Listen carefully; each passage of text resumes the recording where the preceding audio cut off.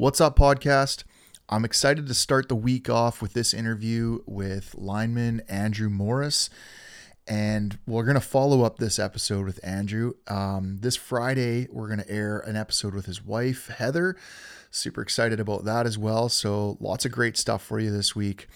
Andrew is like I said, he's a lineman from the Northwest. Him and his wife, Heather, have started a company called Line Roots. If you're on IG, you probably follow them. If not, get on Instagram and go follow Line Roots NW. You can also find them at linerootsnw.com. They've got tons of great gear, and you can find out, well, if you listen to these episodes, you're going to find out all that they're about anyway. So this is awesome. Before we get into it, let's get into our sponsors. So our sponsors are Tallman Equipment and Line Star Utility Supply. Since 1952, Tallman Equipment has been trusted by linemen to have the tools they need to get the job done right. From ACSR cutters to ZG6 chain hoist, auger bits to voltage testers, and every tool in between, you can trust Tallman to have it. Tallman Equipment, trusted by linemen since 1952. Find us online at tallmanequipment.com.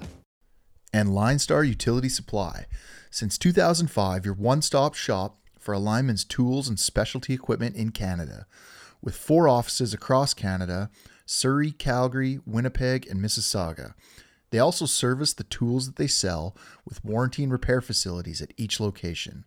Line Star is proud to be an authorized stocking distributor for classic connectors and their great Clampstar Splice Repair product line.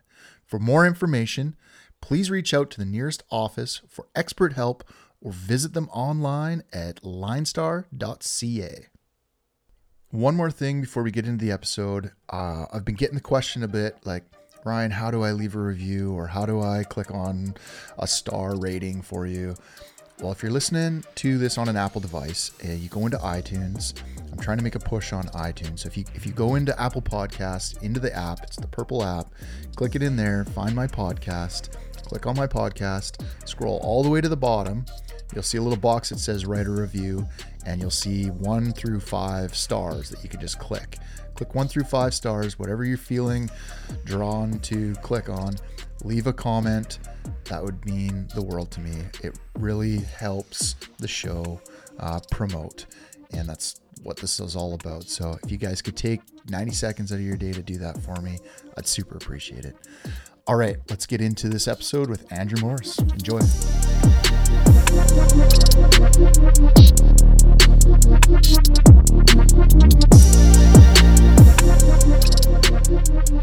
Andrew Morris, taking the time out of your day. I know busy lineman, working, running business, doing all sorts of stuff like that, kids, family, things happening. So I appreciate your time in spending with us to record an episode. Yeah, thanks, Ryan. Appreciate it. Glad to be on the show here.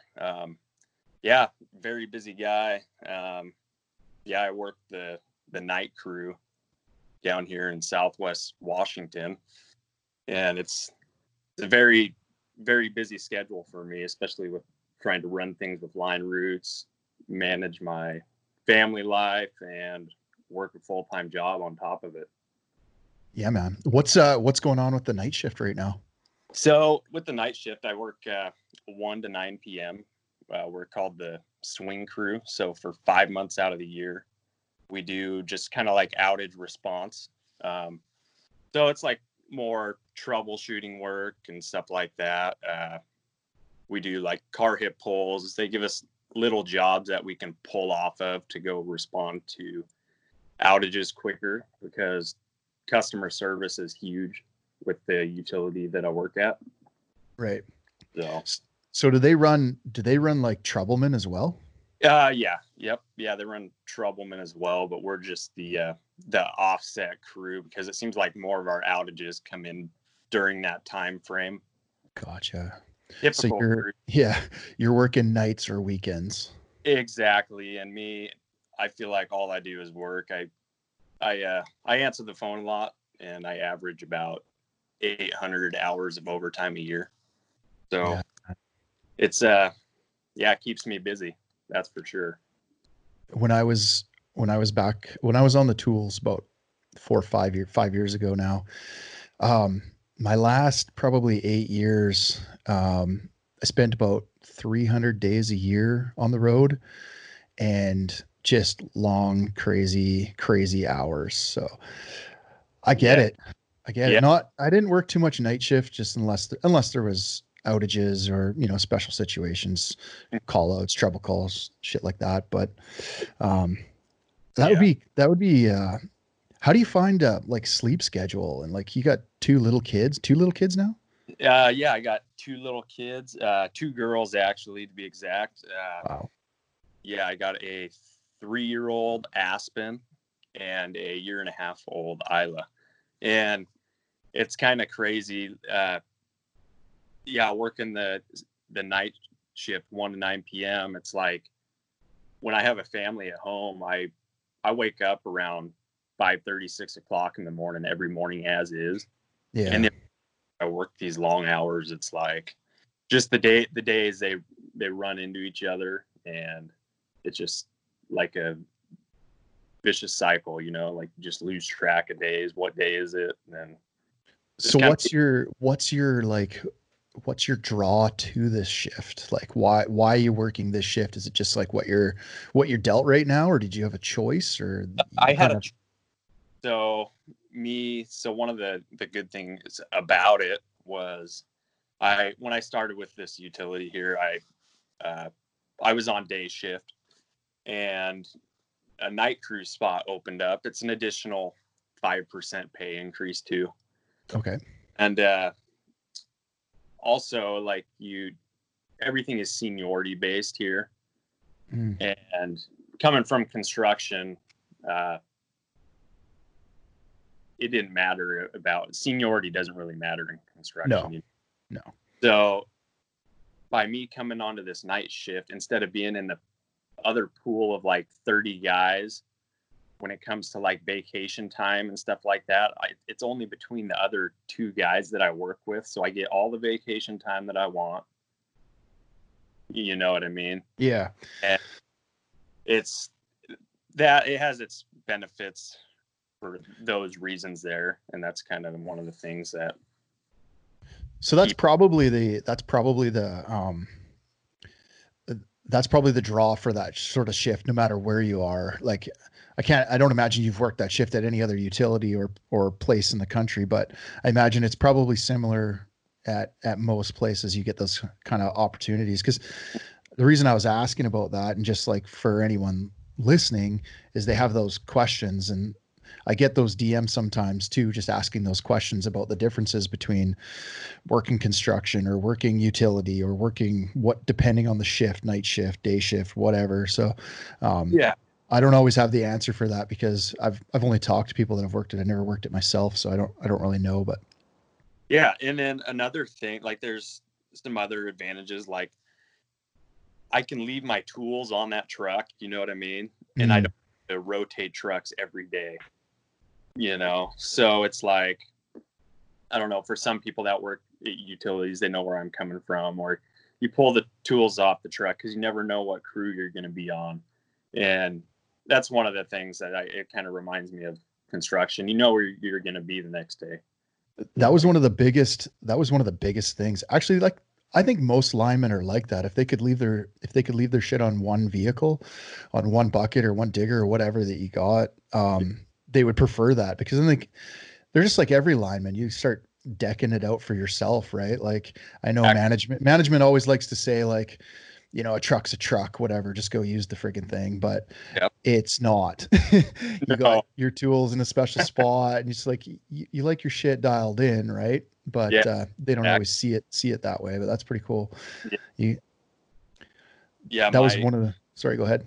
Oh yeah. So like my night crew, my bucket truck, it looks like when I pull all my gear off of there and put my tools on the shopping cart, my shopping cart looks like a homeless camp almost, 14 orange bags. Oh, yeah. So I don't like pulling those tools off all the time. So. No. That was one of the biggest downsides. I come from a small contracting. Like, my father was owned his own contracting business, Powerline contracting business, and I started with him. And throughout my apprenticeship and throughout my time as a lineman with his company, it was maybe max 4 crews. Maybe got up to 5 crews max, like 5, 3, 4-man crews. But those are just during busy times. But you tend to have your truck, or if you didn't, you only had like a choice of 3 or 4 trucks. So everyone's was pretty dialed out. And then we moved to we sold out and went to a bigger company, and then you go to work in the city, and like you said, there's 22, 24 distribution crews, and everyone's swapping trucks every morning. And it was a bunch to wrap your head around at the start, but you fall into the groove. But it was a bunch to wrap your head around for sure. Yeah, that's one thing that you have to do as linemen. You adjust to all the different environments that you work in and everything else, and stuff falls into place. So how are you guys managing the chaos in the US at the moment? Like, I was listening, I got up early this morning and hit the elliptical, and was watching Joe Rogan talk to Jon Stewart. And it just seems like it's strange times in the US right now. Almost stranger than ever. Oh, no, definitely. It's strange times. It's even like the workload as far like at the utility, it's like it seems like it's slowing down. I don't know if it's because it's like an election year down here too. It's definitely crazy times. Like I'm like a conspiracy kind of person, and I feel like there's like hidden agenda behind everything that's going on, and as far as like the COVID and all that stuff, like our work policy, our procedures, they're just getting more strict. There's certain, even though it's like we're in the same county, we're in Clark County down here. That's where our utility is out of. And you go and you work in these different towns in Clark County, and they have different policies where you have to wear a mask full time no matter what right when it started. And then you go work another town over, and then there's no mask law, you know what I mean? And yeah, it's just weird times, that's for sure. They made these tailboard forms for us where if they deem that the job is more of a hazard with a mask, then we don't have to wear one. You know what I mean? Right. That's actually breathe through your, and it's because like these FR masks that we have, they're kind of like heavy, and it's almost like they found a bunch of FR from when FR first came out, and they made a bunch of masks out of them. They're all stiff. You know what I mean? I think the whole thing is, it's almost been beat to death, and I'm like tired. I'm just tired of it. Like, yeah, and I think a lot of people are just absolutely just tired of it. Yeah. It's like, just do what you got to do to get this thing done with. But then you can't even believe anybody in anything that's said, because you really got to dig deep almost into you say you're a conspiracy theorist, but it's not even conspiracy. All you're digging into is fringe media, but that's where all the truth lies right now. But you still have to filter through it. Yeah. And there's so much of that out there, and it's like, what do you believe? Or like, what's real, what's not, and I'm ready for times to get back to normal. I'm ready to go on a plane somewhere, get away for a little while and relax. That's for sure. Heck yeah. At least you guys have some options for getting into the sunshine in the US. Yeah. We got nothing here. Yeah. You know what? It's raining up here or down here right now. So it doesn't even feel like July. So usually we've had at least a couple 100-degree days by now, and it's raining. So yeah, same in Vancouver. Yeah. So where's home? Where'd you grow up? So I actually grew up. I was born in Juneau, Alaska. It's kind of no way. Yeah, born in Juneau. My dad, he was a logger his whole life. And we lived on Admiralty Island in a town. It's called Cube Cove. And it was a logging camp. Around 200 people were on that island at like all times. And it's just kind of crazy growing up that way. We used to have our groceries flown in by a bush plane, you know what I mean? And Yeah. and we'd order like our groceries at a month at a time, and pretty much grew up in the middle of nowhere in Alaska. Lived there till I was around 5 years old. And then we moved to Woodland, Washington. Is that like a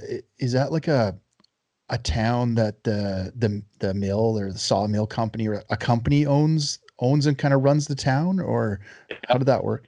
So it was Silver Bay Logging was the logging outfit that my dad worked for, and they pretty much, that was the main resource. That's what kept the town running, was just the logging industry and shipping out logs and all that. And there was the only thing there was like there's a post office, a little convenience store, and then a bunkhouse where all the loggers would stay.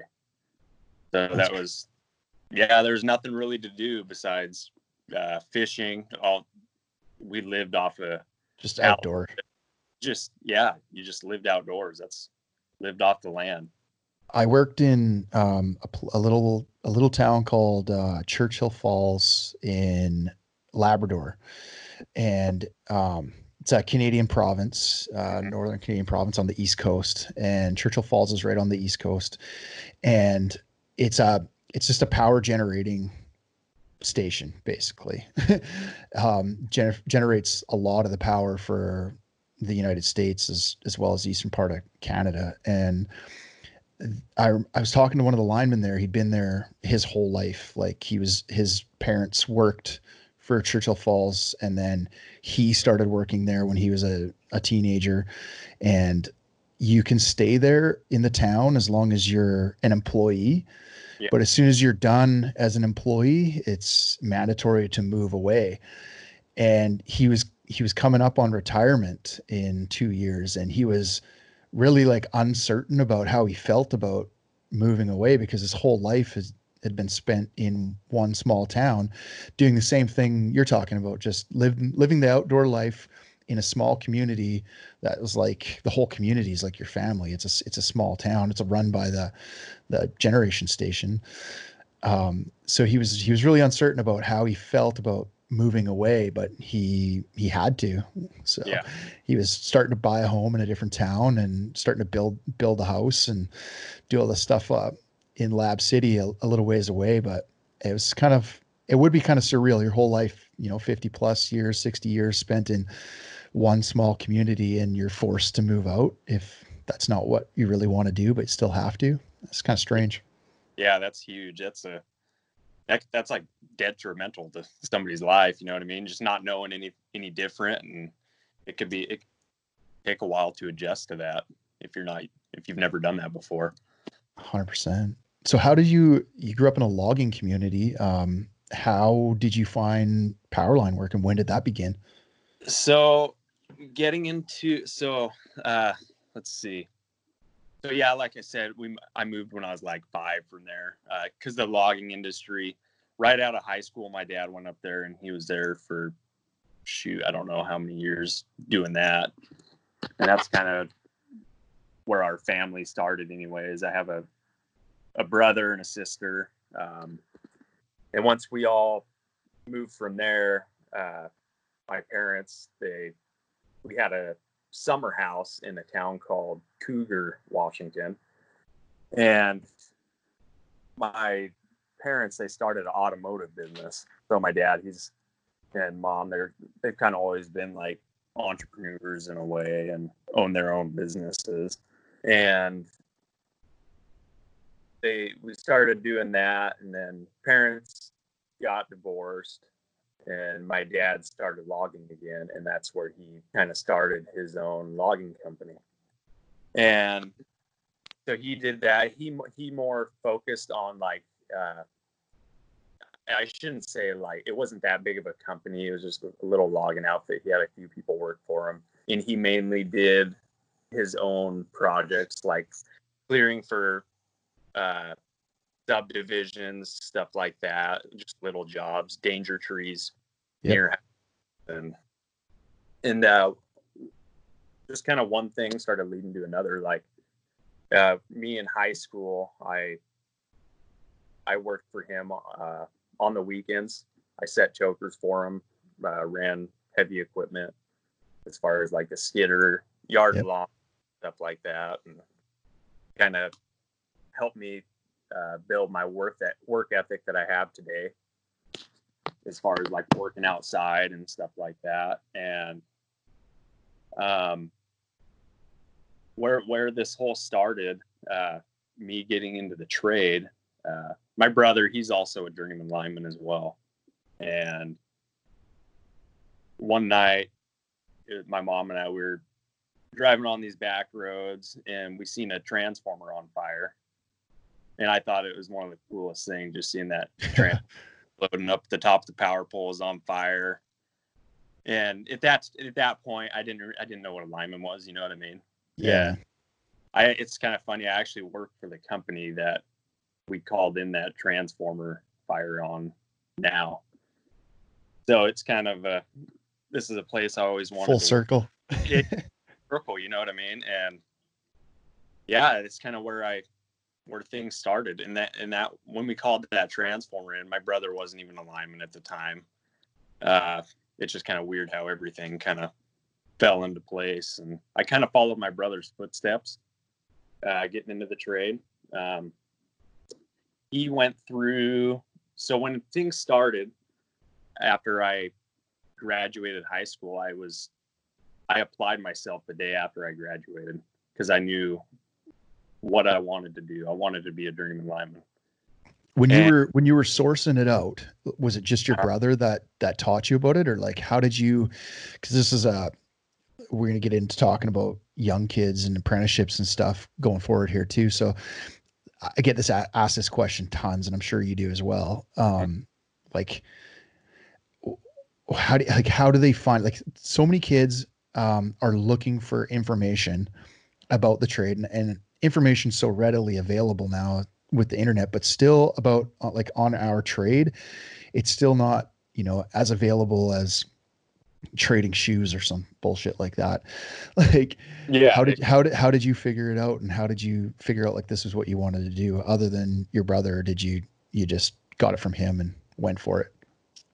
So I kind of did it on my own. My brother, he actually helped me buy my first set of climbing tools, and I got all my gear lined out to go to line school. But as far as like information like that, I just he went to Volta, which is a vocational outside line training academy. It's in Warrenton, Oregon. I don't know if you've heard that before. I've heard of it. Yeah. So he was actually the first class to ever go through Volta. It was in 2005. And I followed his footsteps moving forward through that class. I didn't really ask too much information from him as far as getting into it. Like, not that I can remember anyways. But yeah, I applied myself, getting back to like the day after I graduated. I had this car, this Subaru WRX in high school. Nice. And my dad bought it for me, and he told me that I need to sell my car to pay for my CDL and to pay for my line school. I sold my car. I paid $5,000 to go through this CDL school, 15 days after I graduated. Did that for about a month. It was like a month. It taught you the basics to everything, your pre-trip inspection, hauling trailers, stuff like that, just your basic CDL stuff. And then I also I went through first aid class, CPR, just to get all my ducks in a row, because that's stuff that you have to have in the trade. You know what I mean? Yep. Yep. I love it. And then, yeah. And then after that, I paid for Volta, and that was another like $5,000. So there's my car. And I found this other car. It was a 1985 Mercury Grand Marquis on the side of the road for $600. Perfect. And that thing was a boat, let me tell you. That's what I drove back and forth from line school and to home. It was only 4 days a week, and we were only about an hour and 45 minutes from Volta to where I live right now. And that's just how I started paying. This is what a lot of people don't want to hear. They don't want to hear it, but they ask the question, and then they keep asking the question, expecting like a different answer. And I love this, because this is like what I wrote down to talk to you about, more on the entrepreneur side, but it was just a question I was going to bring up, like willing to take a short-term loss for a long-term gain or legacy, or thinking like macro versus micro, like long-term versus short-term. And I don't think that a lot of kids want to hear that. I know nobody really wants to hear that, but the sooner you can grasp that, exactly, the better off you're going to be, in the long term. And it might mean a decade of eating shit, but in the end, it's going to work out for you. That's where, like, it's kind of where I'm at right now with this podcast. I just left a corporate job that I probably could have sat at for another 30 years, making really good money in an industry I love. Passion just wasn't quite there for it. And this is turning into something, but it's not something right now. Like, it's something, but it's not something that's covering all my bills right now. No, for damn sure. But I'm doing it. I'm taking a massive loss right now, to be honest. Mm-hmm. But I'm not even thinking about that. Like, humbly, not even thinking about that, thinking about 10 years from now, when this is something, or taking a chance on that anyway. It might not even be something, but I'm going to give it my all. And that's the same as you're talking about with apprenticeship, like sell a WRX. Like, that's like a lot of kids, like, dream car. No, exactly. You get it as your first car. You're like, fuck yeah, this is awesome. And your dad turns around and says, well, you need to sell that. And you're like, fuck, like, all right, but it's going to be 10 years until I can get another one. Yeah, exactly. No. And that's like where my loss was, like exactly like you mentioned, that was my dream car at the time. And then I had to sacrifice by selling that to get this beater and to pay my dues. That's, I think, right wording there. Start paying my dues. And it's after I paid my dues, this trade has been amazing to me and my family, and brought me to some amazing places, met a lot of great people, and it's paid off. So I think a lot of, as well, like your father's a smart man, by giving you that advice and that work ethic that you talked about, learning from a young age.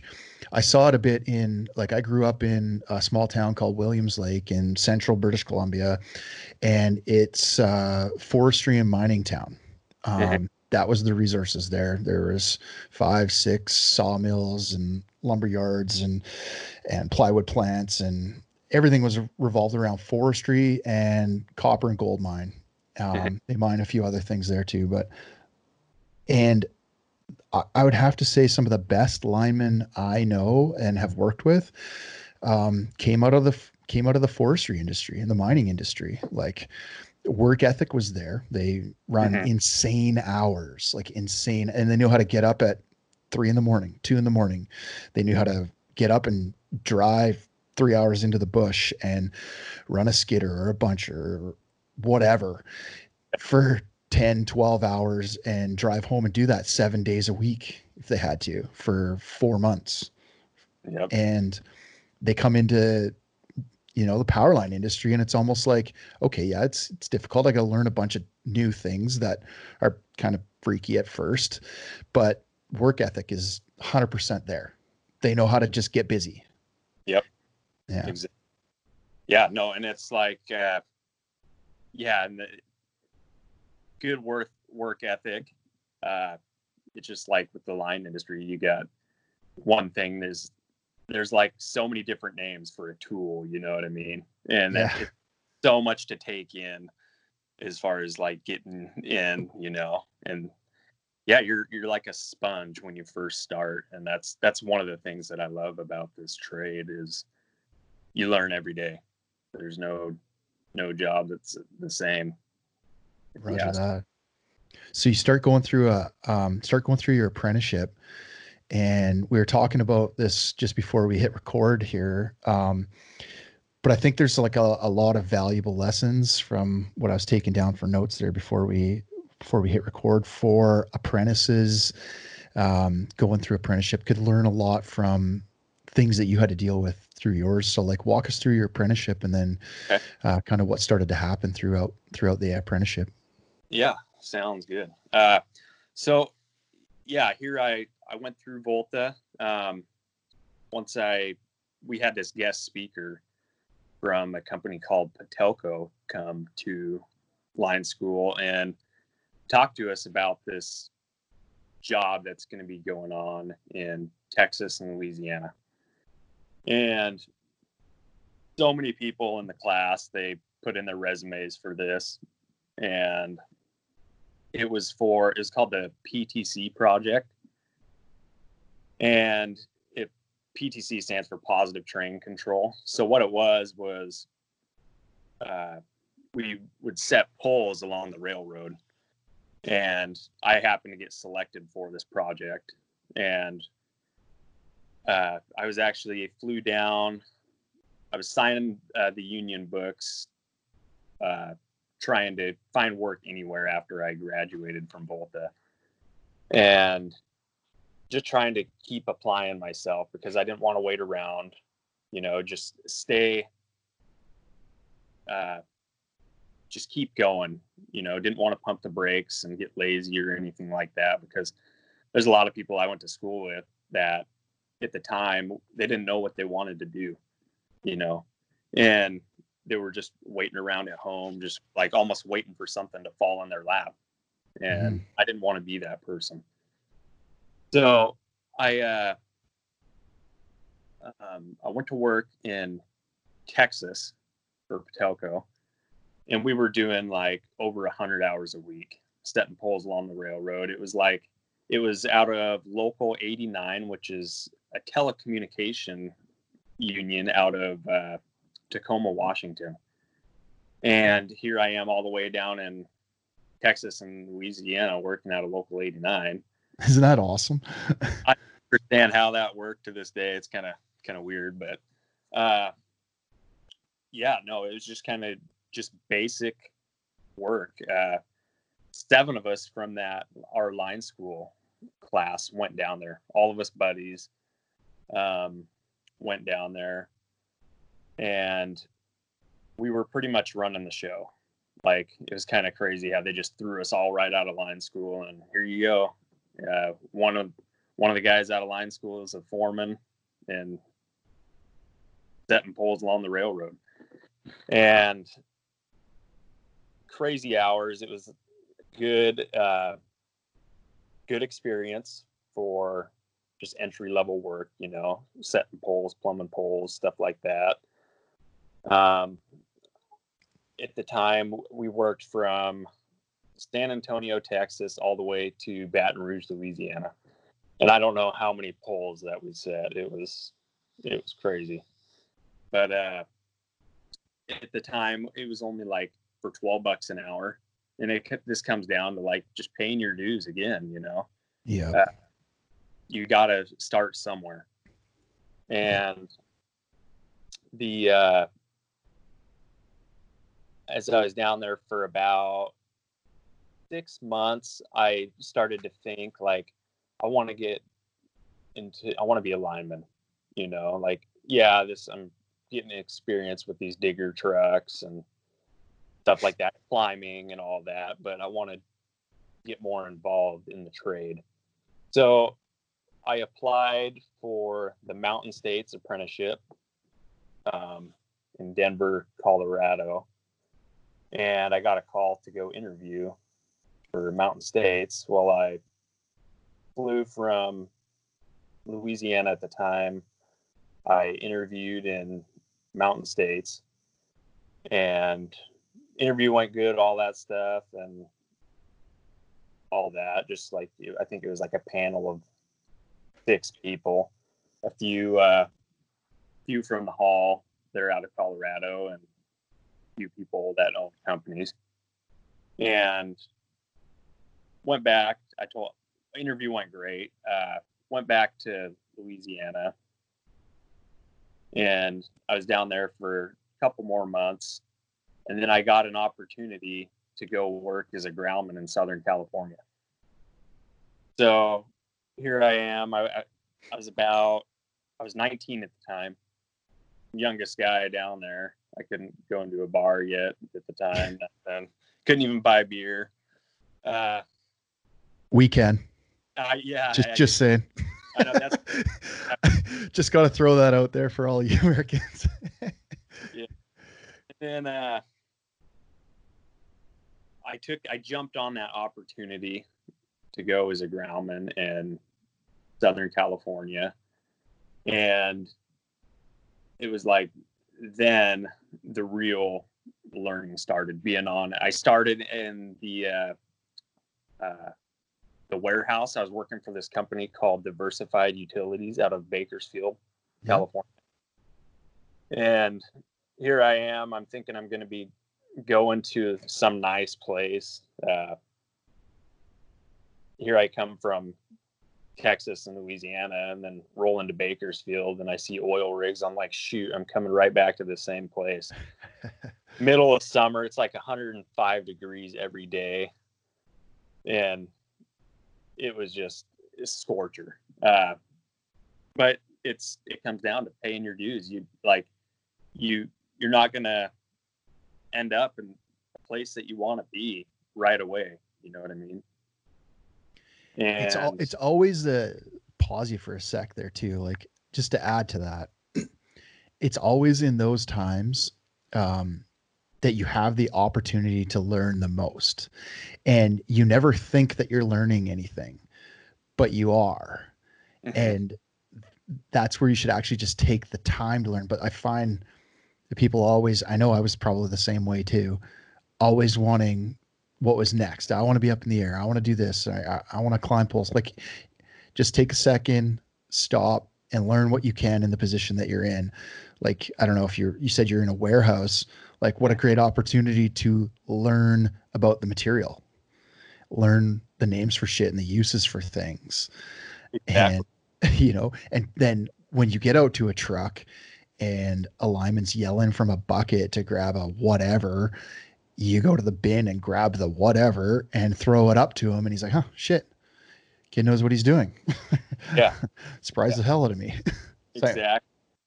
Yeah. And I feel like that was great placement for me, like starting out, to familiarize myself with some of the tools that were on the trucks, tooling trucks up, getting them ready for the crews, getting material ready.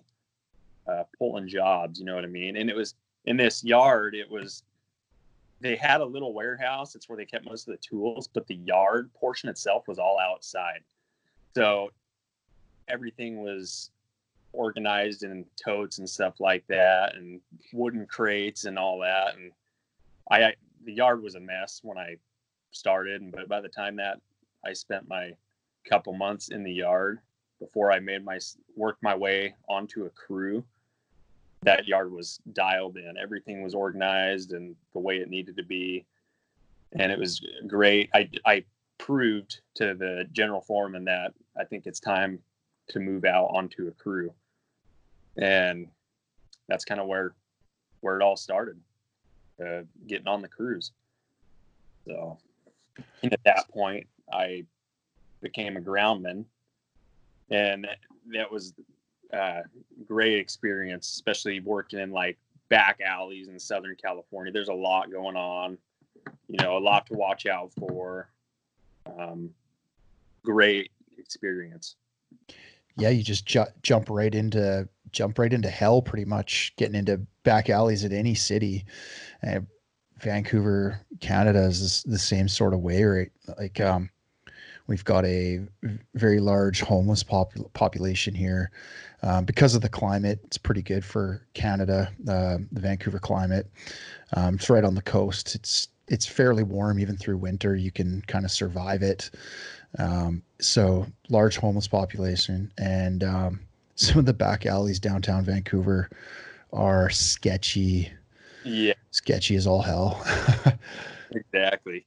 Yeah, no, and it's like same thing down there. Like, it's, when you're going in, that taught me a lot about like truck setup as well. Like that's such an important part of getting a job done, is the way you're going to set your trucks up, like which truck you're going to pull in first, and are you going to back in and pull forward, you know what I mean? And that's like, great advice for youngsters as well, is like, learn truck setup, because quite often your foreman or lineman will just say, like, go set the truck up. I got to go look at something else down the road. And they want to come back and they want that truck set up in a position that they can just go to work. They don't want to pull the riggers up and move it again. Yeah. Exactly. And it's like, there's just a lot you got to look out. Like, is this service drop going to be in the way? You know what I mean? Like, well, yeah, maybe drop that phone out or the service real quick, and then you'll be fine. So there's a lot to look out after. That's for sure. As far as like for the newer guys getting into the trade, like you were saying, and that's one of the important roles I feel like, is a groundman or lower step apprentice just starting to look out for. So that's one of the first steps in getting a job done, is setting the trucks up in the way they need to be. What else is I going to say? So where does your apprenticeship roll from there? So from there, I was down there for almost a year. And at this point, I went to Volta in 2011, and by the time I went to Volta, worked in Texas, Louisiana, and became a groundman in California, it was 2013, or 2012, excuse me.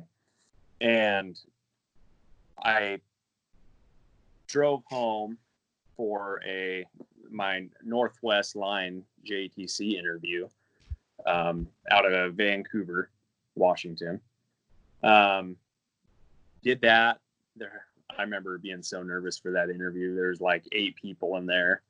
And one thing that I did to stand out was, here I had this experience from traveling, you know what I mean, the line school, to traveling all the way across the United States, pretty much, and proving that I wanted to be a lineman. And being young and applying myself, it really helped. I think I interviewed well getting into the trade, or for my Northwest interview.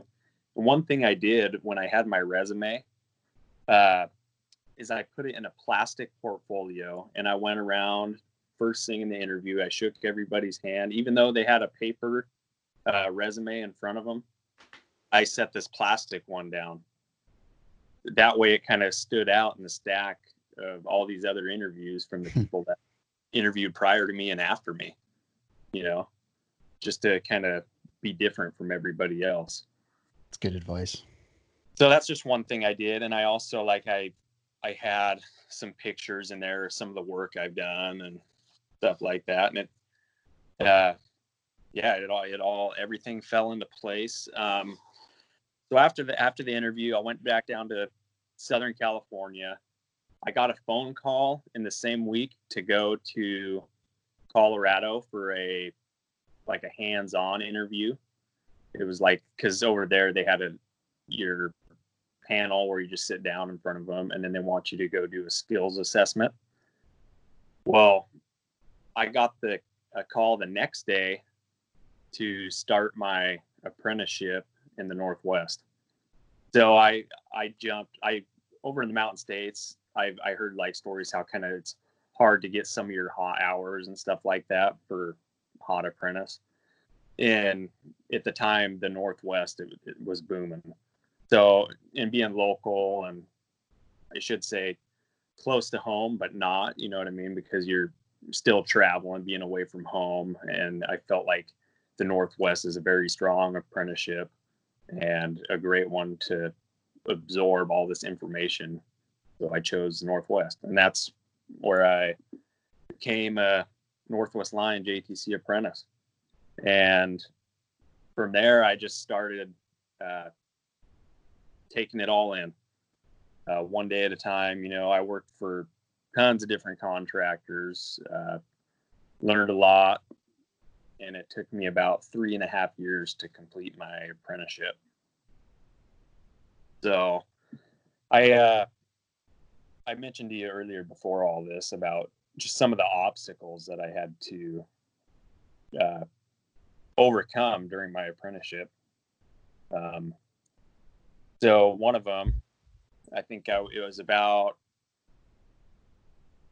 a third step apprentice, and I was working up out of a town called Omak, Washington.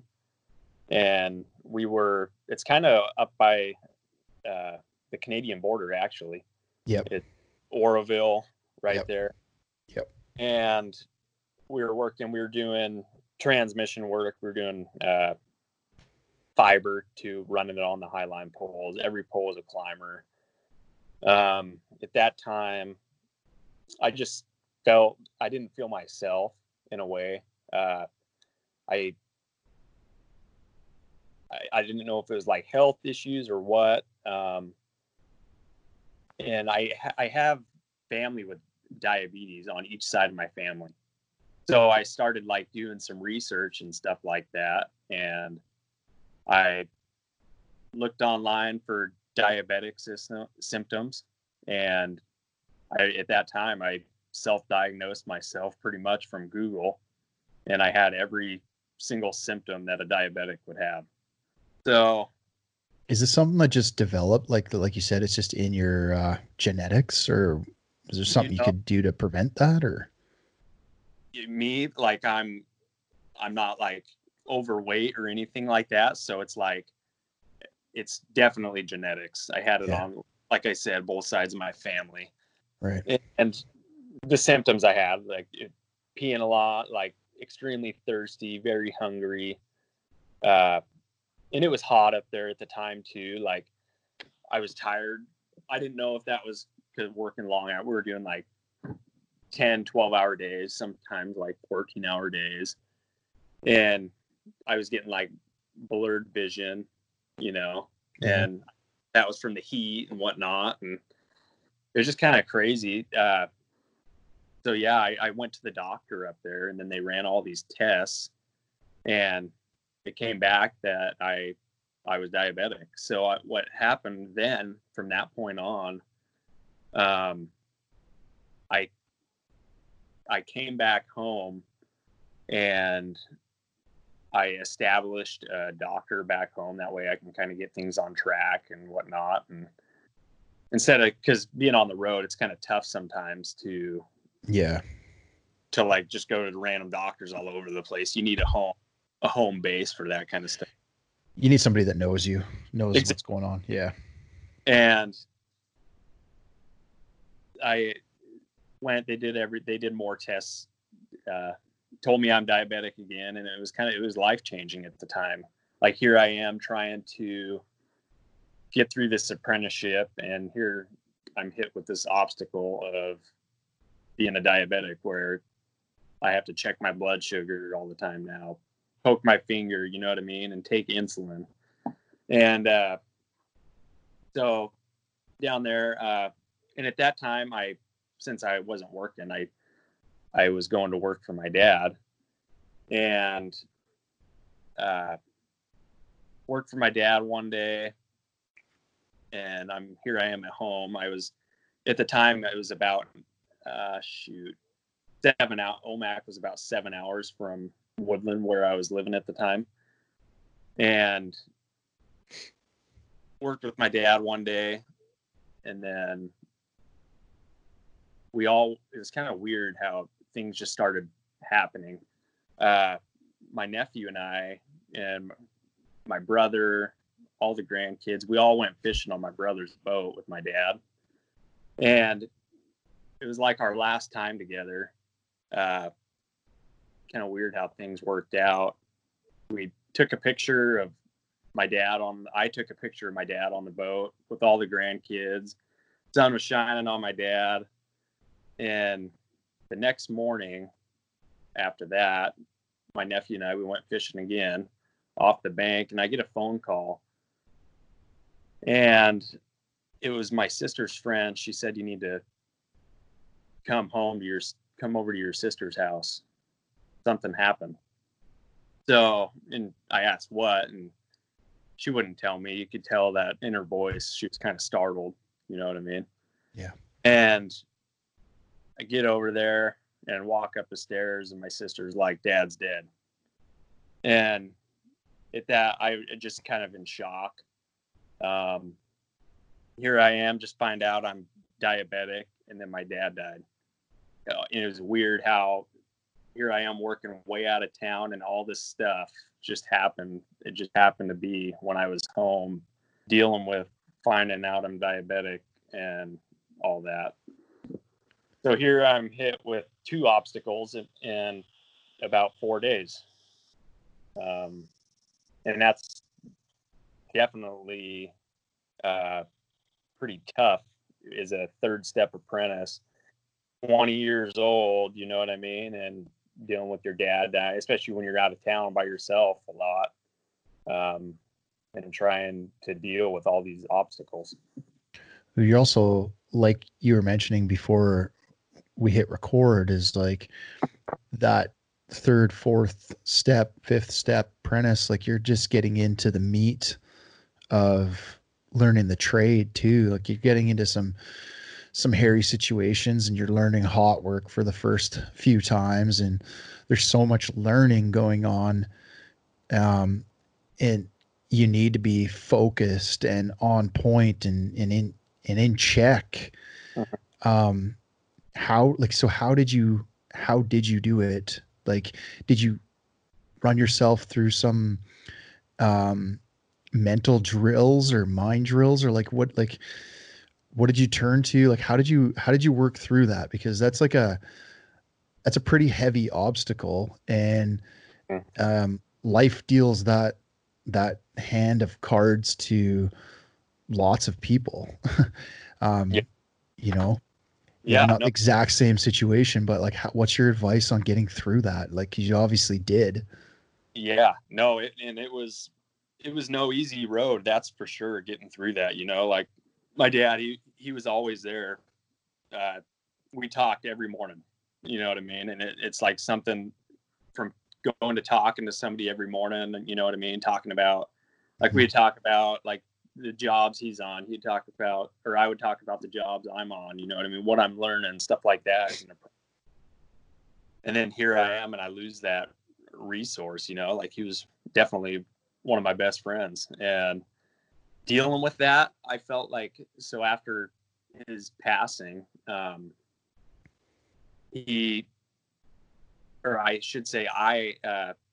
a week later, once after the funeral, all that stuff, I just went back up to work, and the people that I worked around, they were very supportive of that, you know what I mean, and just kept me busy. I feel like that's kind of the way that I dealt with the grieving process of him passing away, just staying busy and things like that. That's kind of my recommendation is just stay busy.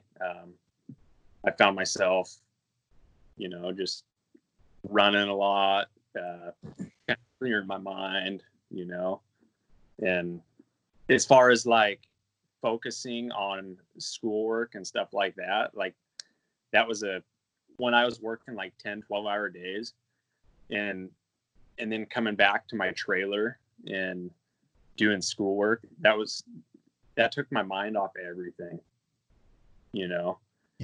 and it's because I knew what he wanted for me, and like staying busy and keep applying myself. I've mentioned that a few times now. You just have to keep on going to results that you're working for. Did you find it all that so I've heard this before too, like you grab a mission, you have a mission and you keep yourself busy, like you said, lots of guys, whether it's like bad relationship issues or whatever, they just want to go back to work, like just get me back to work so that I don't have to think about it. But you almost like compartmentalize that bit of trauma, if you want to call it that, and kind of just box it up. Do you feel like it returned at all, like later, or like have you had to deal with it again, or just like anything else, it just comes and goes in waves? It comes and goes in waves, I feel like, and it's like you figure out different ways to handle the issues that arise and stuff like that. And with like I dealt with some relationship issues as well.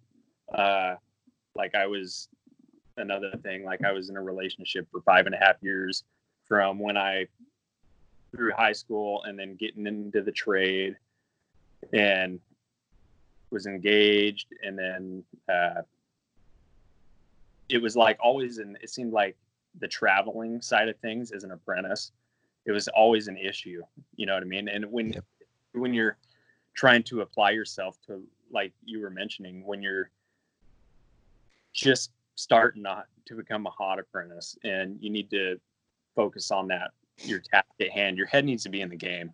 If one thing that I learned is if your head's not in the game, like I feel like you should, out of respect, you should let somebody on your crew know, you know what I mean? Yep. And because you also, not only are you putting yourself at risk, you could possibly be putting someone on the crew at risk. And that's one thing that I took away from dealing with my issues. You know what I mean?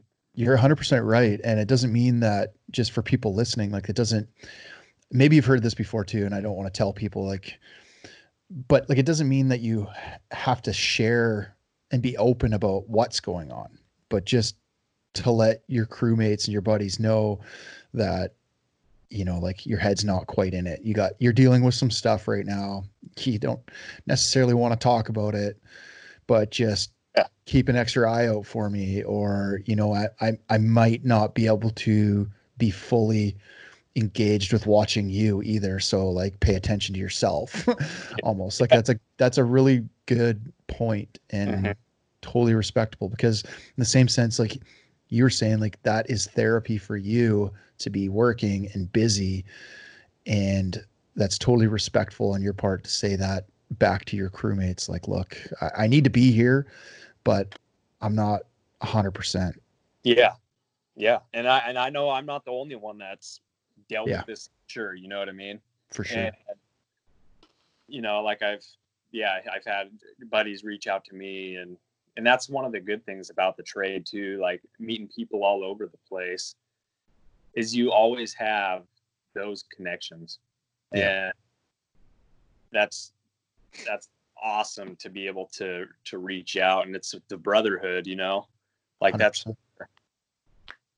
where my best friends are definitely, they're linemen, you know what I mean? People I've met in the trade, people I went through the apprenticeship with and went to line school with. We talk to each other like every week. You always have, that's one thing that you'll always have, are those resources. And if And you don't, it's even if it's months later or years later, it's like an instant pick right up where you left off. Yeah. exactly. There, you know what? And that's kind of funny you mentioned that. Uh, I didn't talk to one of my buddies for a couple years, and I just talked to him last night. And it's like we picked up right where we left off. Like, it's just that relationship is always right there when you need it. Yep. And yeah, no, it's great to be able to have that, like I was saying.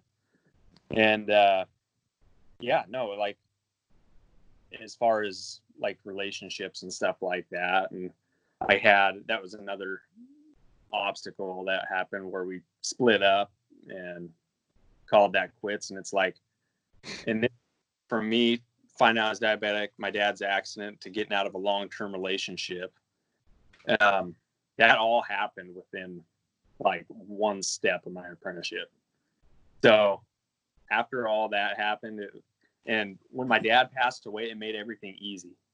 Like as far as like the little things, like getting out of a long-term relationship, you know what I mean? Like there's nothing that can compare to losing a parent or a brother, sister, sibling, whatever. So no, that's just definitely made me a stronger person today. So.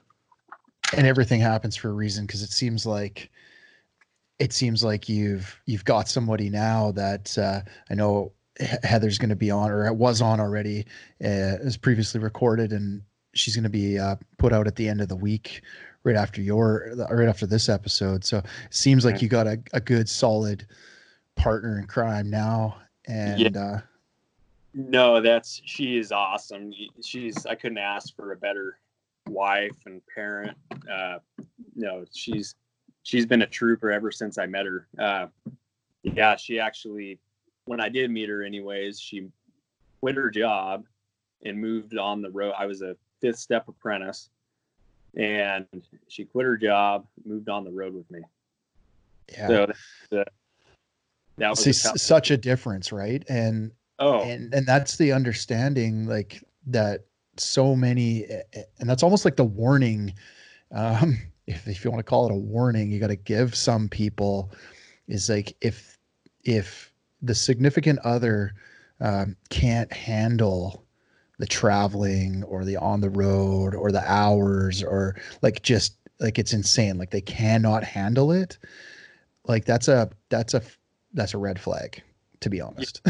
No, exactly. And that's one thing, is I seen all these red flags in the prior relationship, and it's just like, I didn't do anything about it.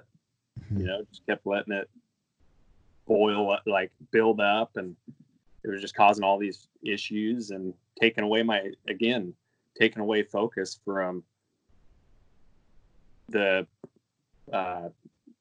me becoming a journeyman lineman and what I really needed to be paying attention to, because this is all I've ever wanted to do, and I wasn't going to let that stop me. So that's where I just kept pushing through it, and eventually it paid off. And that leads to where I topped out, you know what I mean? And topping out must have been amazing for you. Like, it's amazing for everybody, but topping out must have been like, I just did it. You know what? It was crazy how it all worked out. Topping out was it. I can't even describe topping out. It's just an awesome feeling. It's like better than a birthday, that's for sure. It's like, it's just one of those things you'll never forget. And that's when the real learning begins. You know what I mean? Yeah. So like, hey, here you are right next to your journeyman that's teaching you all these tips and tricks and whatnot, you know what I mean? And ways to do things. And then the next day, right after you top out, you're right there with a hot apprentice, and you're the guy. Oh, 100%.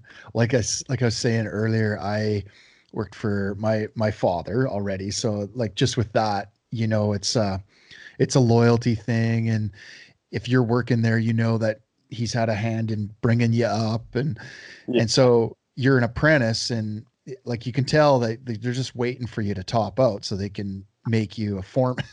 and, Oh, and like literally found out I topped out on the way to a mine job, mhm.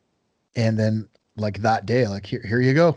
Here's your crew. Yeah, yeah, Good luck. So you go from the shit stick that doesn't know anything or can hide behind everything to you're the guy dealing with the pit foreman, and like you're lining everything up and making sure that everything's on point for the like it, it's just like you said, that's when the real learning began, because it's like you're thrown to the wolves right there.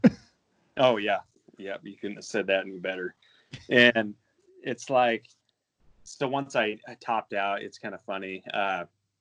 Yeah, Heather and um, I got her pregnant in the trailer. Uh, that'll happen when you're in a trailer in the middle of nowhere. Yep. But yeah, it's like right then I topped out, um, and I bought this brand new trailer. And one thing that I could recommend people getting into the trade is never buy a brand new trailer again, because I went through two brand new trailers and it seemed like they were just problems right from the get go. I I would recommend just buying a used one that somebody already dealt with all the, if you're traveling a lot and water leaks and everything else, you name it, I've dealt with it. So, um, They're not worth what they mm, charge for them. Like no, they're really like poorly built. exactly. Sorry for anybody that builds these things out there, but to be honest, like they're all built in the same place, aren't they? Majority aren't built in the same town. And it's like these, I feel like the ones that I bought, they must have been built on a Friday or a Monday. Yeah. You know, people waiting to get off for the weekend or something like that, or hungover from the weekend, you know. But no, and so here, Heather, getting back to Heather and I, here I am, bought this new trailer. I planned on tramping to California. Well, she's pregnant now, so we're establishing all these doctor visits close to home with the baby and stuff like that. Well, I took my first call as a journeyman, and I went to work again for the company called Patelco we were in Hillsboro, Oregon. Yep. And uh, one guy in my apprenticeship class, we were in the same class together. Here I topped out, and then now he's my apprentice. So my first day as a journeyman, I've never was on a crew that kicked a circuit or anything like that too. So I'm kind of getting into that. Well, we were doing some underground switching, and he decided to pull an elbow. We were going to stand off this just section of line, and we were wrecking out some underground, right? Well, he went to go pull the elbow off of the lateral or the junction point. I don't know what you guys call them up there, but pull it off, and he went to go put it on a standoff, and he went to go suck up the shotgun a little tighter when he Yep. had the elbow in his shotgun, and he Yeah. pushed right into the attachment point where you clip your shotgun in, and there he kicked the circuit. My first day as a journeyman lineman, so that's how that went. So, and it's like, yeah, that taught me a lesson right there. You know what I mean? Never been around anybody kicking a circuit, and here I am, my first day. So that's how that starts. Fantastic. Yeah, but after that, it's kind of, and this comes down to a thing where your learning begins and stuff like that. Well, after I was there, one of my foreman, he left. So I guess the GF comes down. He asked me if I wanted to start running a crew. So here I am, 23 years old, just topped out, lineman for 6 months, and I start running a distribution crew. So that that's a huge responsibility. You know what I mean? Not only just hopping out, but being 23 years old, not too many life experiences, you know? Yeah. And then being probably one of the youngest guys to run a crew, I'd say. You want to say yes and you want to say no all at the same time with the same amount of enthusiasm. So my crew makeup, me, I'm 23. My journeyman, he's 24 years old. 5. He was.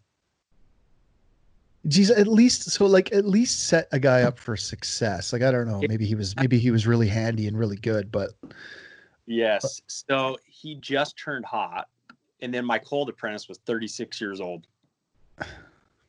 So talk about the most ass backwards crew make for a distribution crew.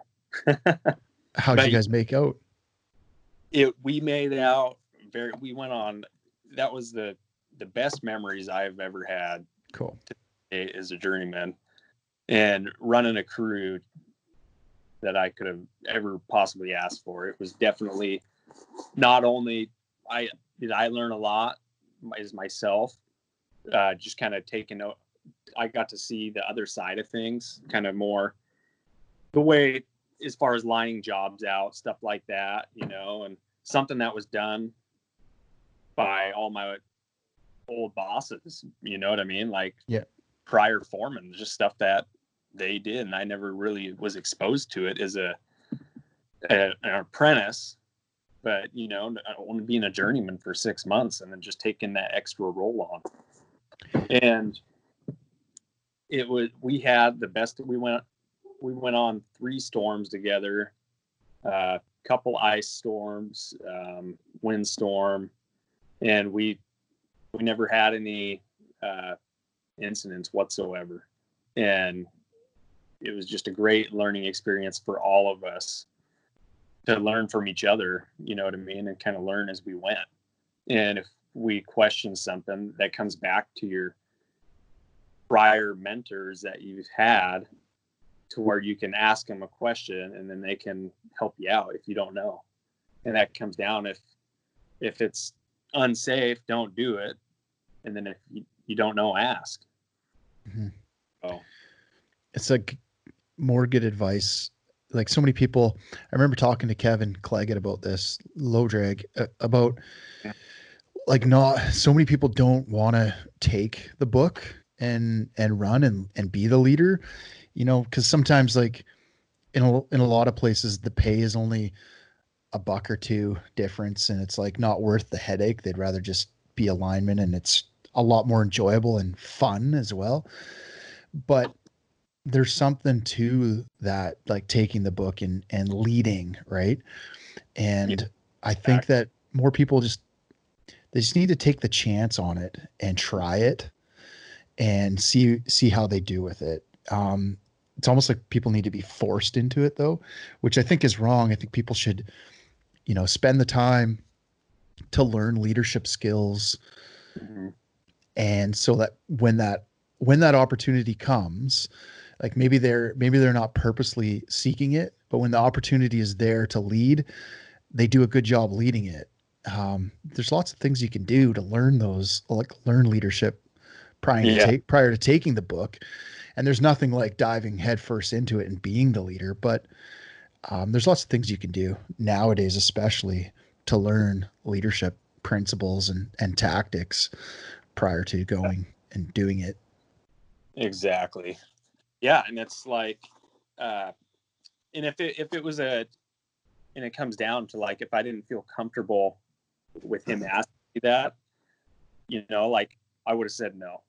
That's just one thing. Like, and it comes down to, like, another way I can relate to that, like, or to let other people know, like, don't say yes if you don't know, you know what I mean? And, like, just don't be that apprentice or groundman. Like, yeah, I know how to do that, when you really don't know. And don't even be that foreman. No, exactly. Yes, exactly. Because then you're putting your crew at risk, or yourself even, for instance. So that's not the guy to be. Yeah. So I always tried to lead. By taking everybody's opinions on how to do things. I really tried to lean on each individual's strengths. Like I tried to seek their strengths out mhm. and find out what they were really strong at, even if it was like something random. Like we had one guy that was just really, really good at math. Okay. His dad was a math teacher in high school, and just like, he was super, so like he was my math guy. Like I wasn't the greatest math person Yeah, at math. Right. So like I would do my calculations and I would always double check it with him. And he was my math guy. And then another guy come out of the logging industry, and he was my operator. Like, as much as he hated it sometimes, I said, I'll get you out of that machine as much as I can, but I need you for this job because I'm not gonna trust this other person on it. Like, you're my operator. Like, I don't know, you try to lean on people's strengths, but yeah, don't try to claim that you can do it all, or it, or just yeah, anyway. yeah. No, that comes with time too. Time and experience, I feel like, and everything will start falling hand in hand. You know what I mean? Like, Mhm. even when it comes to like working, like you'll become like, yeah, you might be slow, but over time, like things will start going smoother and get a job done quicker. Like yeah, they just start falling hand in hand, and it'll smooth its way out from there. Um, and that's kind of how, like, what I did right after I topped out, and this is kind of like, I feel like every apprentice thinks about chasing storms and chasing money and all that stuff too, and that's also one thing that I did after I topped out. I started chasing storms. um, I dragged a perfectly good job, you know what I mean, and that's like kind of stepping out of your comfort zone. That's one thing that I did was, um, after that I went to work on the East Coast. Here I am, quit, don't have any source of income now, and then I'm going to work for this company out of Detroit, Michigan. And I get there, and we drive from Detroit out to New Jersey because there's a hurricane coming. And Which one was that? uh, you know, it didn't really hit like they said it was going to. This was my first. I can't remember the exact name of that one. Cool. Still, here I am once I get over there, and there's definitely it's total different, like, environment when you come from the West Coast and you see linemen, and then you go to the East Coast and you work with some of these linemen. Like, some of the guys, it's like, I don't even know how they kind of had a job. Like, you get there, a lot of them didn't even have CDLs, and I'm like, here I am, kind of still freshly topped out. Yeah, I ran a crew, but I'm gonna have to work next to this guy. You know what I mean? Yeah. And that's just one thing that you kind of have, that has helped build who I am today, as far as like stepping out of my comfort zone and going. And at the time, I never rubber gloved. Here I come from a hot sticking local, and then I come into the East Coast and get issued these Class 4 rubber gloves, and I could barely even move my hands in these things. Yeah. Yeah. Same experience. I went on 2 East Coast storms, one hurricane, one massive snowstorm, to Connecticut, Hurricane Irene, and then a snowstorm right after. And a few guys went to Sandy after that, but Yeah. same sort of thing. Hot sticking province for us. Come from, like I said, small town in mid BC, and it's all mountains. Like, so, and you drag everything around yourself. You're dragging excavators around, you're dragging backhoes around, and everything, you haul it all. So you're used to trucking through the mountains and hot sticking. Same thing, hit the East Coast and it's flat and gloving. It's like, what is going on? Yeah. And then that's just kind of like just one thing that I learned too, as far as like, it's kind of, we have like one goal, it's to, or I guess we have a few goals, but like our main goal is to get back home to our families safe. You know what I mean? Yep. And get the lights back on in a timely manner. And one thing that I noticed from like the East Coast to the West Coast is like work practices. Like they're totally different in a way sometimes. Like some people, like rubber glovers, for instance, one thing that I learned is just how you cover up everything. Every second point of contact should be covered up no matter what anyways. But like when it comes to rubber glove, you're right there and you got rubber guts on everything. And here we are on the West Coast and we're hot stick and everything. We don't cover up everything. Yeah. That's just kind of one thing that I learned is you kind of like give in to these different work practices and just adapt. And that's the great thing about this trade is adapting to other companies' policies and it's also that transfer of knowledge. I talked to Brady Hansen about this when he came on the show, and that was like our conclusion about line work as a trade and how it's so advanced. Like I know we still do very similar things to, how we operated in the past or in the beginning, like even 100 years ago almost, is very like not a lot has changed, but in the same sense, a lot has changed. And we have this ability to transfer knowledge at a rapid speed because like you said, you drag up on the West Coast and, 4 days later, you're working on the East Coast in a totally different environment. And you can do that globally now where you drag up or you don't even drag up. You go to work for, like a company like Quanta operates globally, and you have that ability now as a line worker to operate globally. If you so choose, right? You work towards that, you can do it. And we transfer that knowledge, that skill set, that everything you've learned in that area that you came from, or even just a multitude of the places you've worked, you take that with you everywhere you go and you transfer that. It's different than carpentry, for the most part, different than carpentry or electricians or plumbers or none of these other trades. Maybe there's like, pipeline operators or welders or people like that do travel quite heavily as well. That would fall into a similar category of transferring skills and knowledge to other areas at a rapid pace, but nothing's quite like line work. No, and that's one thing that I have definitely realized too. It's such a strong community, and everyone always like if you need to reach out to whoever, even if it's like through social media, whatnot, everybody is there to help each other, and that's kind of like the one thing that I've learned too with doing this line routes thing. It's so easy if you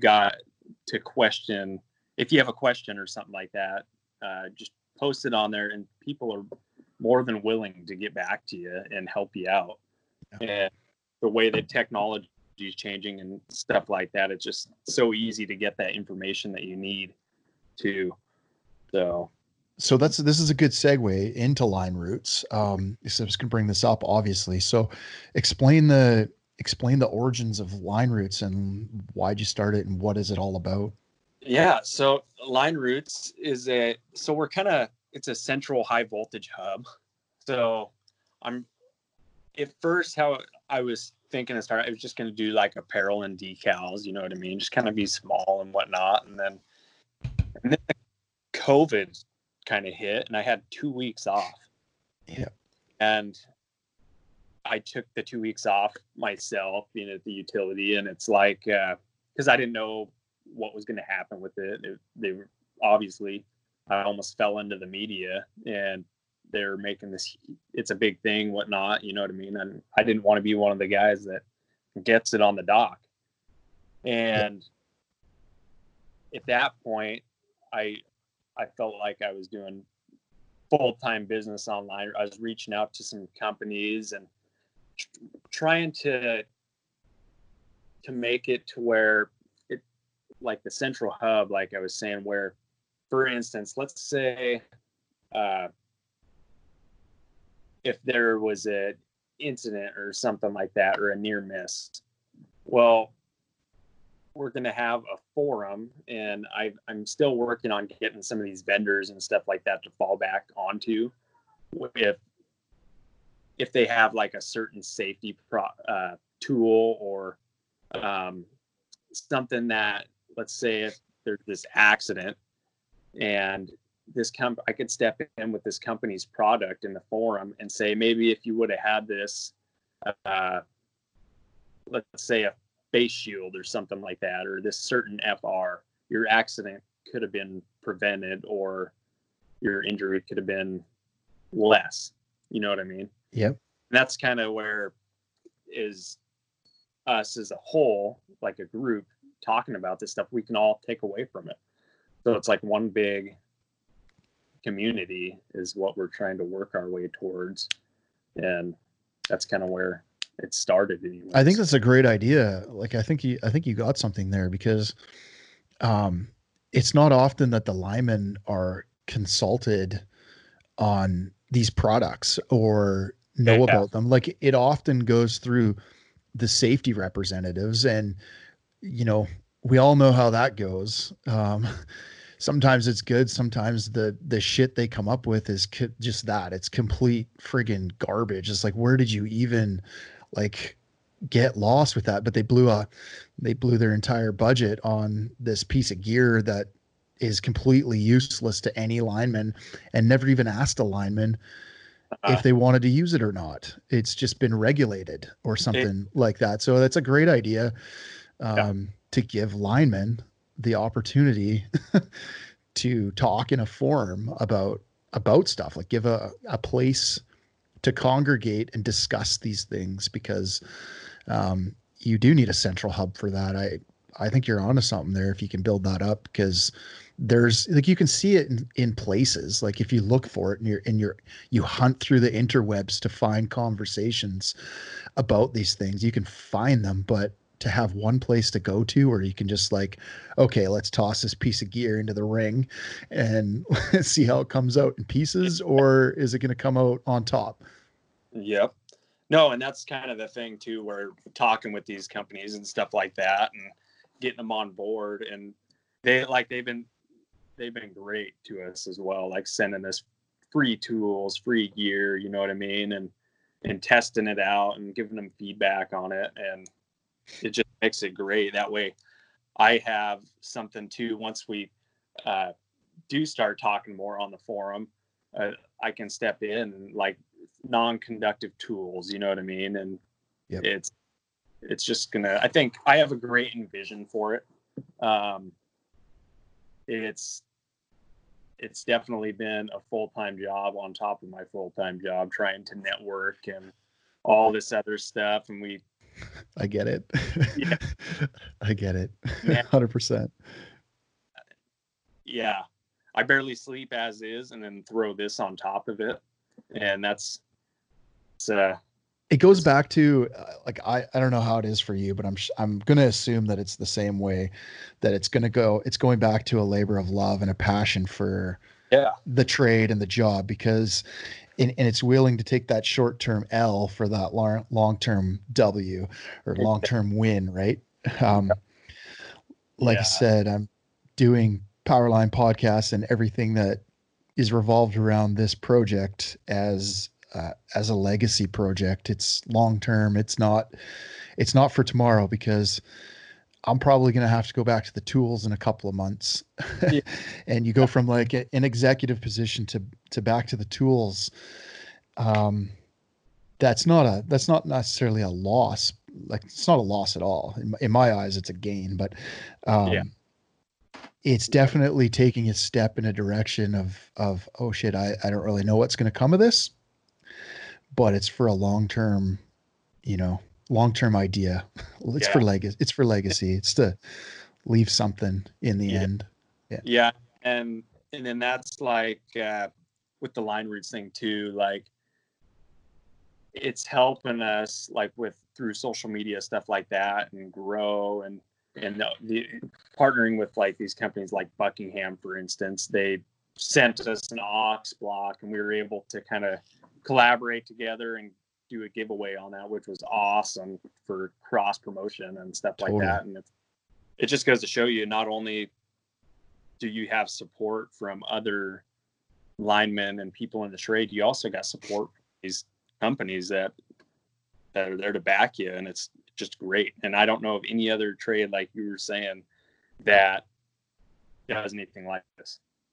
And Buckingham's been awesome. They're, you know, the leadership they have in Andy is amazing. That company is there for the trade and for the industry 150%. yeah, and that's definitely one thing that I've noticed too from talking with them. They're great company, and they back their products too and support the hands. But so what's up for the future for Line Roots? So yeah, for the future for Line Roots, one thing that we tried like working on like is we plan on attending all these rodeos, lineman rodeo stuff. One thing that I just got into rodeos 2 years ago. It was pretty much right when I started at the utility, because it's different being construction. You don't really, you can go compete in the rodeo, but you don't really have the backing. Like you'd have to pay for it yourself. Yeah, not a big deal, whatever. But it's a lot easier when you work for a utility to go compete in these and stuff like that. And like for instance, I competed in the Portland the Northwest Lineman Rodeo, and got first place. My first time ever competing in the rodeo with my pole partner, and it was for one of the events. Anyways, it was a reclosure change out, and I thought it was pretty cool to get a first place trophy in that rather than like an egg toss or something. You know what I mean? That's awesome. In a more real life. And that comes down to like, since we placed well on the Portland Rodeo, we were able to go to the International Rodeo and we did well there. I think we got like, was it like 6th place out of the utilities, which wasn't bad. And that's where, after like attending the convention and all that stuff, and I'm like thinking back to Line Roots, is we want to have a booth at these events. Mm-hmm. So we want to be able to promote like the safety products and stuff like that for some of these other brands, as well as sell kind of our apparel and stuff like that. And just kind of see where it goes from there. And just being a central hub, like I mentioned, where everybody could go take information away from there and keep telling people all over. So it doesn't matter where you are, you can come and get information from our website. So that's kind of what that's awesome. You know, maybe this is something that we take offline, but I was just talking to, it's good for everyone out there to hear too. I was just talking to Shanna from Line Wife yesterday, and we were talking about the International Rodeo, and obviously this year was canceled. And so we're talking about next year and getting a booth, and a booth is relatively expensive at that rodeo, at the International. Yeah. But it's maybe something that a few of us get together on and kind of hold down together, because we talked about doing like maybe a couple of live podcasts at the convention center or something like that. We're just tossing around some ideas, and it's stuff that's never been done in this trade. And I love where this is going and where social media has kind of brought people like yourself and me and Line Wife, and there's so many of them, so many of them out there. I won't even get into naming them all because there's so many that are so awesome and doing such a fantastic job in their little niche and bringing this trade and this brotherhood, sisterhood together.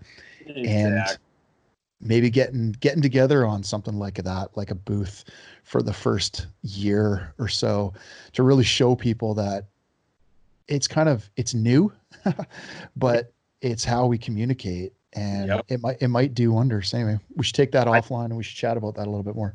Yeah, we'll definitely have to do that. That could be something great, and definitely benefit some future relationships together as well, like for promoting and stuff, 100%. Yeah. Cool, buddy. So I've had you for an hour and a half. Is there anything else that you kind of feel like you haven't talked about that you kind of really wanted to get off your chest, or anything like that? No, I think the main goal was just to kind of talk about just getting into the apprenticeship and like just obstacles that I went through and people can take away and learn from, and just speak up. I think that's one of the biggest things is if you don't know, or if you think something's unsafe, reach into that bag of resources or say something. And just if you're going through issues at home or wherever it is on the road, even if you're at a utility going through issues, and speak up, don't put somebody on the crew or someone even in public at risk for injury or whatever it is. 100%. And I'm sure that you're the same, but I try to get to my DMs in a timely manner. I know that sometimes it's a week or two before I really get to answering them, because I do want to make sure that I put some time and effort and thought into my response, and don't just shoot a shitty response. But my DMs are open to anybody who just needs to chat. I've had quite a few people reach out just needing to talk because they felt like I'm a relation to the trade, and I'd be somebody that would understand where they're coming from. And if I haven't been able to give them the right answer, I've been able to somewhat direct them to somebody to talk to about it. So I'm sure your DMs are open in the same way, shape, or form. But if anybody's going through shit out there and just needs to talk, feel free. Yeah, exactly. And just like you said, our DMs are open, you know what I mean? And I'm even willing to give out my personal number if somebody ever needs to talk, So, 100%. And that's, like I mentioned, it's one of the great things about the trade. Somebody's always there to talk to you or whatever it is. And kind of one thing that I want kind of all the listeners to know is always stick to your line roots, just kind of what you were taught, and never take shortcuts, no matter how big or small a job is. Roger that. That's great advice. It's a good place to close. Where can we find you? You can find us on Instagram, Line Roots Northwest, or you could find us online at our website, www.linerootsnorthwest.com. So, and Facebook as well. So we're kind of all over social media platforms. Well, I appreciate coming on the show, and we'll talk to you again soon. All right. Thanks a lot, Ryan. Have a good one. Nice talking with you. Absolutely.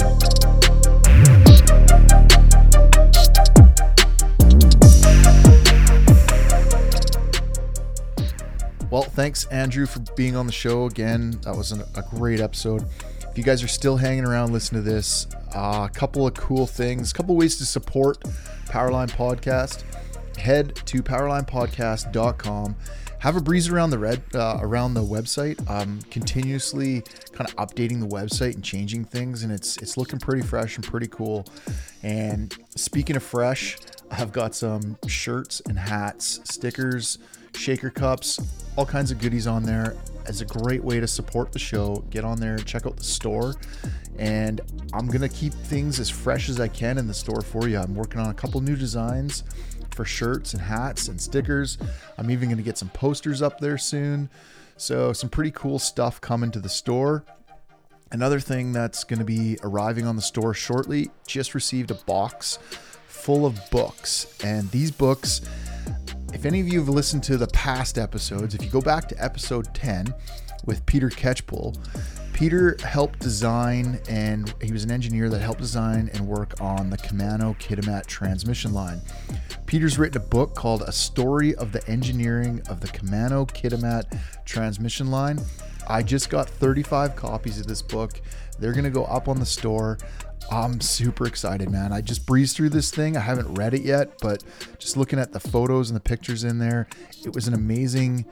You've seen lots of pictures on my IG, on my social media, as well as I've talked about this endlessly on both my account and then when I used to manage the Alltech account, Instagram account, I used to post stuff about this transmission line nonstop. So really excited to get the details about this book.